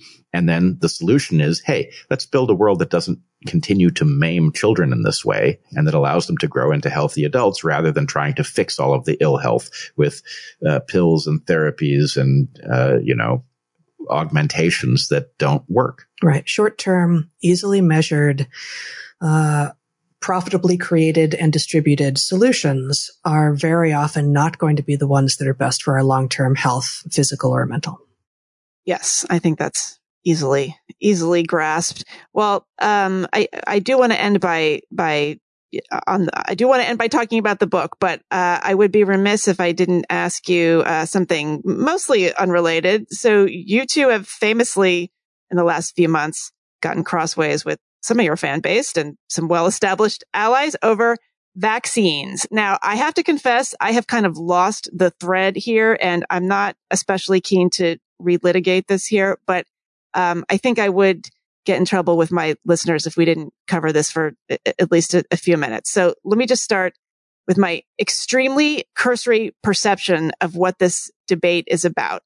I was under the impression that you were sort of conducting a thought experiment about the COVID vaccine, in which you were acknowledging that vaccines generally are important. COVID is real. COVID is serious. That people, maybe this is where I went wrong. People should get the vaccine, but that doesn't mean that this is something that is above any sort of discussion or skepticism or doubt, or that we shouldn't think hard about what the vaccine is. I thought that you were doing a sort of thought experiment, and sometimes you were doing it like on Tucker Carlson. So what am I missing here? What are people so mad at you about? Well, first of all, it's a little hard to know how much of the anger at us is organic, because there is a very well-organized, clearly well-financed campaign to sell a particular narrative. And the question is, why? And it's not something we're in a position to know the answer to, but we can see the campaign from the outside pretty easily. Okay, but what do you mean by that? That does sound like a conspiracy theory a little bit when you put it in those terms. So I mean, what do you mean exactly? What I mean is that there is a narrative about what we are to do with respect to COVID. That narrative is at odds with many obvious facts, but that there, I won't say conspiracy. I will say people collaborate, they collude, they do conspire, but we can see that there is a campaign to advance a certain narrative and to block any questioning of that narrative. It is visible inside YouTube's terms of service. It's visible in the Gavi alliance. It is visible in numerous absurdities in the CDC's claims about what we should do about COVID. So, okay, yes. I'm with you so far. Okay, so yes, Heather and I are very enthusiastic about vaccines as a general matter. We are highly vaccinated. Our children are highly vaccinated. We were initially concerned that in the case of these vaccines, which are extremely novel in their technology, that there was no way to know what their long-term impacts would be. And so we were trying to navigate that question. What are the risks that come along with this that we will not know until years down the road? And in looking at that question, many other issues cropped up, including the strong possibility we now know that there are serious side effects to these vaccines that involve risk to the heart, for example. And there are also possibilities, the way these vaccines and the plan of deployment interacts with the epidemic itself creates hazards that most people are completely unaware of. And so we have attempted to sort through what the evidence suggests and what alternatives exist and what a wise policy would be. And the pushback has been incredible. Have you taken the COVID vaccine? Either of you?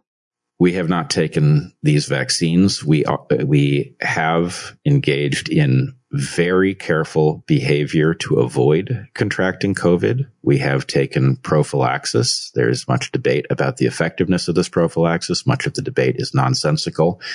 You mean ivermectin? You've taken it just prophylactically? Yep. We have taken ivermectin prophylactically. And as longtime viewers of our podcast will know, we have spent a lot of time modeling the transmission behavior and the evolutionary change in COVID so that we can behaviorally protect ourselves. But I guess what I would point out is you can get into that debate about the vaccines, about the usefulness of ivermectin and all of that. But at some level, it is impossible to explain the recommendations that we are being given by public health authorities. Why, for example, in light of the fact that vitamin D deficiency puts people at much greater risk of contracting COVID and suffering seriously from it, why are we not recommending people go out in the sun, make their own vitamin D, and as it gets darker and the days get shorter in the Northern Hemisphere, that people supplement their vitamin D? This is an obvious way to save lives. But why can't they do that and take the vaccine? They can. They can, and it is quite possible that some should take the vaccine. On the other hand, it is far from obvious that we should be vaccinating young people who, when they get COVID, tend to endure it very, very well, and from which they would gain natural immunity. So we seem to be engaged in a behavior in which, to the extent that there's any defense at all for vaccinating children, it involves protecting older, vulnerable people. Have we even had that discussion of whether or not a decent society puts children at some risk in order to protect old people? But how can you even expect people to get enough vitamin D and make their own vitamin D and go in the sun and take all these precautions? That's like, that would be a feat of sort of social conditioning and engineering that seems impractical. Like, this is really, is this not, I mean, you can't just expect like people en masse to take these measures. I mean, what do you say to people who say, well, most of the people who are getting sick now are not vaccinated. So what do you even do with that? Well, there's a lot of story to go down with regard to how true such claims are. But I would say that it actually doesn't take much social engineering to encourage people to go outside. And that's the simplest thing. Okay. That we've been, I mean, some people absorb vitamin D at different rates and depending on your skin tone. This is true. I mean, obviously you can take a pill, and vitamin D supplementation is almost non-toxic. You don't want to overdo it. But the idea that there has been from the beginning of this pandemic one behavioral thing, very simple, that we have been advising people to do since we started our podcast in March of 2020, which is to go outside, because there's abundant research evidence that at least until very recently, and maybe I think still now, but there are glimmers that this may be evolving away from us, that this is not a virus that transmits outside. Go outside. If we are going to be in lockdown, if we are going to have so much taken from us by this virus and by policies that are hopefully created to stop the virus in its tracks, one of the things that we all should have been healthily doing for a very long time was going outside and being outside. And instead, so many of the measures that were coming at us across the world were stay at home. And this is actually very dangerous. This is actually counterproductive to what presumably every public health official out there knows. And if they don't, they certainly should. The idea that the virus doesn't transmit outside and that being outside is good for you. If you are sick, you'll probably be less sick later. And also that you are much more likely to have the materials on board. That is the synthesis of vitamin D that will preclude you from either getting sick or if you do get sick, getting as sick as you might. This is simple. This is easy. This is healthy for so many reasons. So why isn't this a major part? Yeah, no, I agree. And I think most people are with you in terms of all that. But a lot of people aren't able to get outside. A lot of people have to work indoors. A lot of people are crowded together in housing with, 12 people in a small apartment. And those people, are you suggesting that nobody should get the vaccine? Like, what is your actual, okay. Yes, to be clear. We have never said that, but we do think that we are entirely failing to have a conversation about what the risk benefit analysis is. It was possible that there were other ways the vaccines could have been deployed that would have reduced harm and increased their value. But I think the central point is there is much that we should obviously be doing to control COVID and in fact drive it extinct that we are not doing. And it is inexplicable that we are not doing it. For example, sending people who contract COVID home to sicken in place, home where they are very likely to get the people they live with sick. We are failing to utilize the medications that we have that actually reduce the severity of COVID and reduce its transmission. And that's completely indefensible.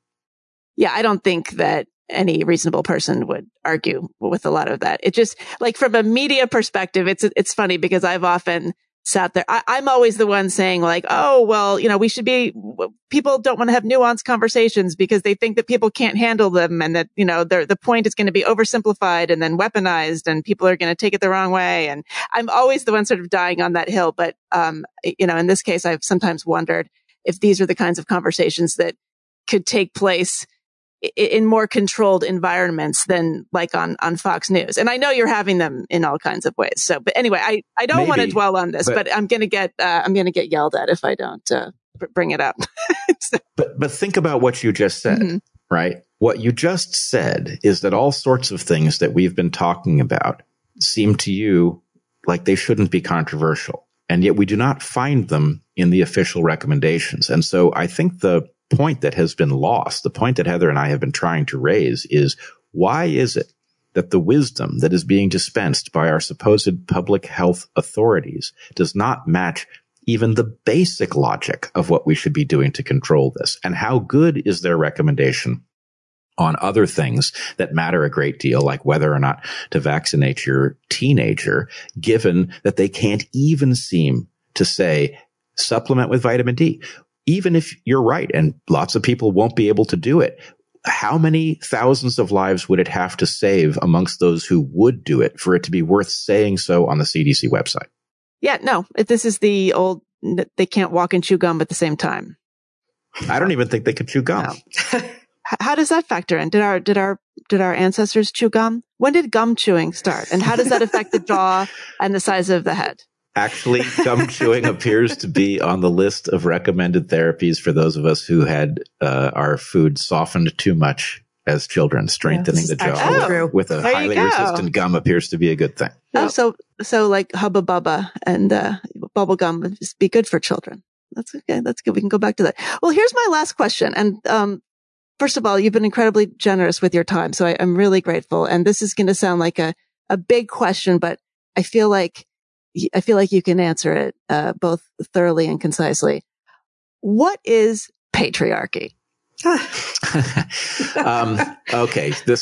Well, Bret just got back from a meeting last night, so right, you should be able to answer. Okay. Patriarchs Anonymous. Oh, no, they're not trying to. The patriarchy actually got together. I mean, not everybody was there, but, okay. No, soon it will be. PA, yes. But they weren't all there this time? No, they weren't all there. They're never all there. I mean, for one thing, some of them have trouble finding somebody to hold their beer on a short notice. I mean, lots of things can go wrong. All right. Serious answer to your question. The problem is the idea of patriarchy and disentangling it from the idea of patriarchal. There is lots of patriarchal stuff. there is no patriarchy. And the reason there is no patriarchy is that it wouldn't make any evolutionary sense for there to be a patriarchy. And this is going to be slightly technical. I apologize for that, but I think it's unavoidable. The vast majority of the genes of males and females are shared equally among the sexes. It does not make sense for boy genes to gang up on girl genes. And the reason it doesn't make sense for that to happen is because those boy genes that set up rules that favor men then suffer from those same rules every time they show up in women, which is half the time for almost all of our genes. So there's no reason patriarchy will not evolve. That is not the same thing as saying that men haven't bossed women around, but it is to say that in all functional societies, the structure of the society has advanced the interests of the lineage, both men and women. And this has some very uncomfortable outgrowths. The fact is, let's take a behavior that we all agree is abhorrent.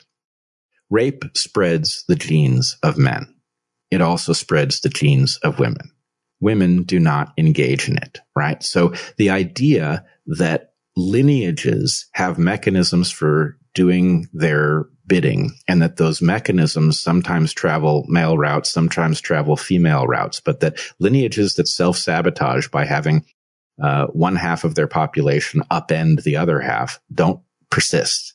To the extent that there are patriarchal structures in our society, they may well need to be addressed, but they come from somewhere. And if they are historically long-standing, at one time they served some purpose that was not contrary to the lineage's interests. Well, I'm never invited to the meetings of the patriarchy, so I'm going to have a slightly different answer with, slightly different context. I actually think you would be extremely popular at the patriarchy meetings. I mean, this is part of the answer, right? That were there meetings of the patriarchy, they'd want women there. Right. Right. But I guess just to go into a little bit of, maybe inside baseball, sort of anthropological baseball.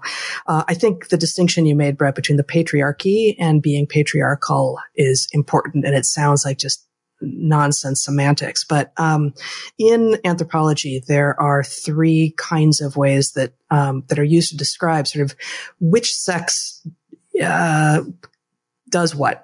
And so there's locality, there's lineality, and there's archy.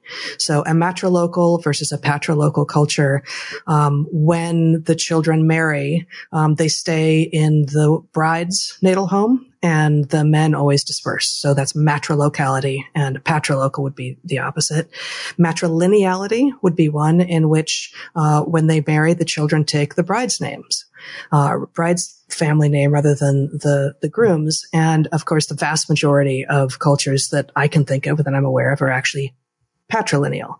There's quite a lot of diversity between matrilocal and patrilocal societies. And actually, there's a lot of interesting stuff around how female friendships develop in different kinds of matrilocal versus patrilocal societies. But that is a conversation for another time. With regard to, patriarchy versus matriarchy, that's a question of who has the power. And because of our history of sexual dimorphism, because of the fact of gestation and lactation keeping women closer to the home and more likely to be doing some of the domestic tasks than men, and frankly, men being more dispensable. You can send men off on giant hunts where they might come back, or they might come back or they might not, in a way that a society can't profitably do that with its women. Men do have more of the adventuring, more of the exploring, and because they are more likely to be working outside of the home, at least post-agriculture, more of the commercial and material power. And so I would say, of course, there has been, we have been living in a patriarchal system in which men have more power outside of the home, at least since agriculture. But that is different than saying we are living under a patriarchy. Furthermore, it doesn't recognize what has been happening. So you, Meghan, I think we discovered last time, or maybe just a year younger than Bret and me. So we're all Gen Xers, and you and I, Meghan, remember growing up as girls in the 70s and 80s and just feeling empowered and like, I'll all limitations are off. Like, we are girls and we're glad to be girls and we'll be glad to be women and we can do anything. Although that was a function of our privilege. Let's just be clear about that. But yes, I think, yeah, I mean, I got some pushback on that because people say, well, you're white middle class girls. And so, let's keep that in mind. But yeah, I think, across the board, it was a particularly good time to be a girl in the 70s and the 80s. And even with the modern sort of resistance to that and a regression towards an older time in some regards, I would say we have demonstrated as a society, at least, on the coasts for people of means, that we can move towards that. And that therefore, just like, yes, 6 million years ago, we were polygynous and we have been moving away from polygyny. It seems like the evidence suggests ever since, we have been moving away from a patriarchal society, or at least we have shown evidence that we can be for some decades. Is there anything I've failed to ask you? I could keep you for hours, but I think we should wrap it up. At a technical level, I think you failed to ask us almost everything. I know. That's right. I mean, I have so many, I was going to ask you about non-binary and if that is the future, but I feel like that's another conversation. And I vowed I wouldn't wander into that territory. Well, let's have that conversation another time. Let's do it. Heather Heying, Bret Weinstein, thank you so much for speaking with me. And thanks for contributing to this whole discussion so rigorously and consistently, surprisingly, and always interesting. And you add a lot of value. So I appreciate that. It's been a pleasure. Thank you so much, Meghan. The feeling is mutual. That was my conversation with Heather Heying and Bret Weinstein. Their book is A Hunter-Gatherer's Guide to the 21st Century, Evolution and the Challenges of Modern Life. Their podcast is the DarkHorse podcast. Heather also has a newsletter on Substack called Natural Selections, where she writes about how the evolutionary process affects our everyday lives. This podcast is the Unspeakable podcast. It's now carried on Podcast One, but I'm still almost entirely dependent on listener support. So if you like the show, please consider going to patreon.com/theunspeakable and signing up at any level.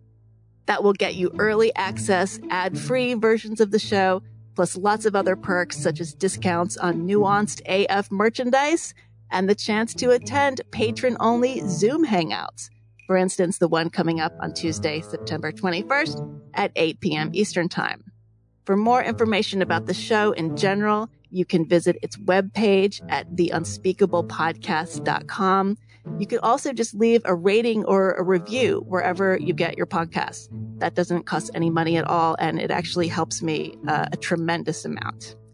I'll be back next week with another super nuanced guest. Thanks for listening. See you next time.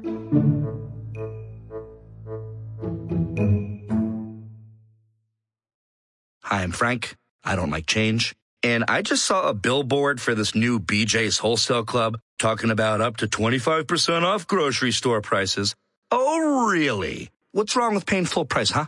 No, sir. I would not join BJ's Wholesale Club. Let's agree to disagree, Frank. Say you do want to sign up now for amazing savings. Join the new BJ's Wholesale Club, opening soon in Ross Township.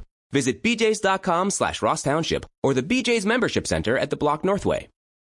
Are you in excruciating pain brought on by your son, daughter, or spouse suffering from addiction? The sleepless nights, the constant worry, and the feelings of isolation. Recovery Centers of America wants you to know you're not alone. Addiction destroys families, but if you call Recovery Centers of America today at 1-888-RECOVERY, your loved one can begin to recover, and so can your whole family. At Recovery Centers of America at Monroeville, your loved one will be treated with compassion and dignity by expert addiction professionals while recovering in a world-class facility. Family Support Services will give you knowledge, connection, and community so that you can begin to heal and recover as well. Call 1-888-RECOVERY today. Recovery Centers of America accepts insurance, provides transportation, and offers intervention services at no cost. Patients are admitted 24 hours a day, 7 days a week. Call 1-888-RECOVERY now.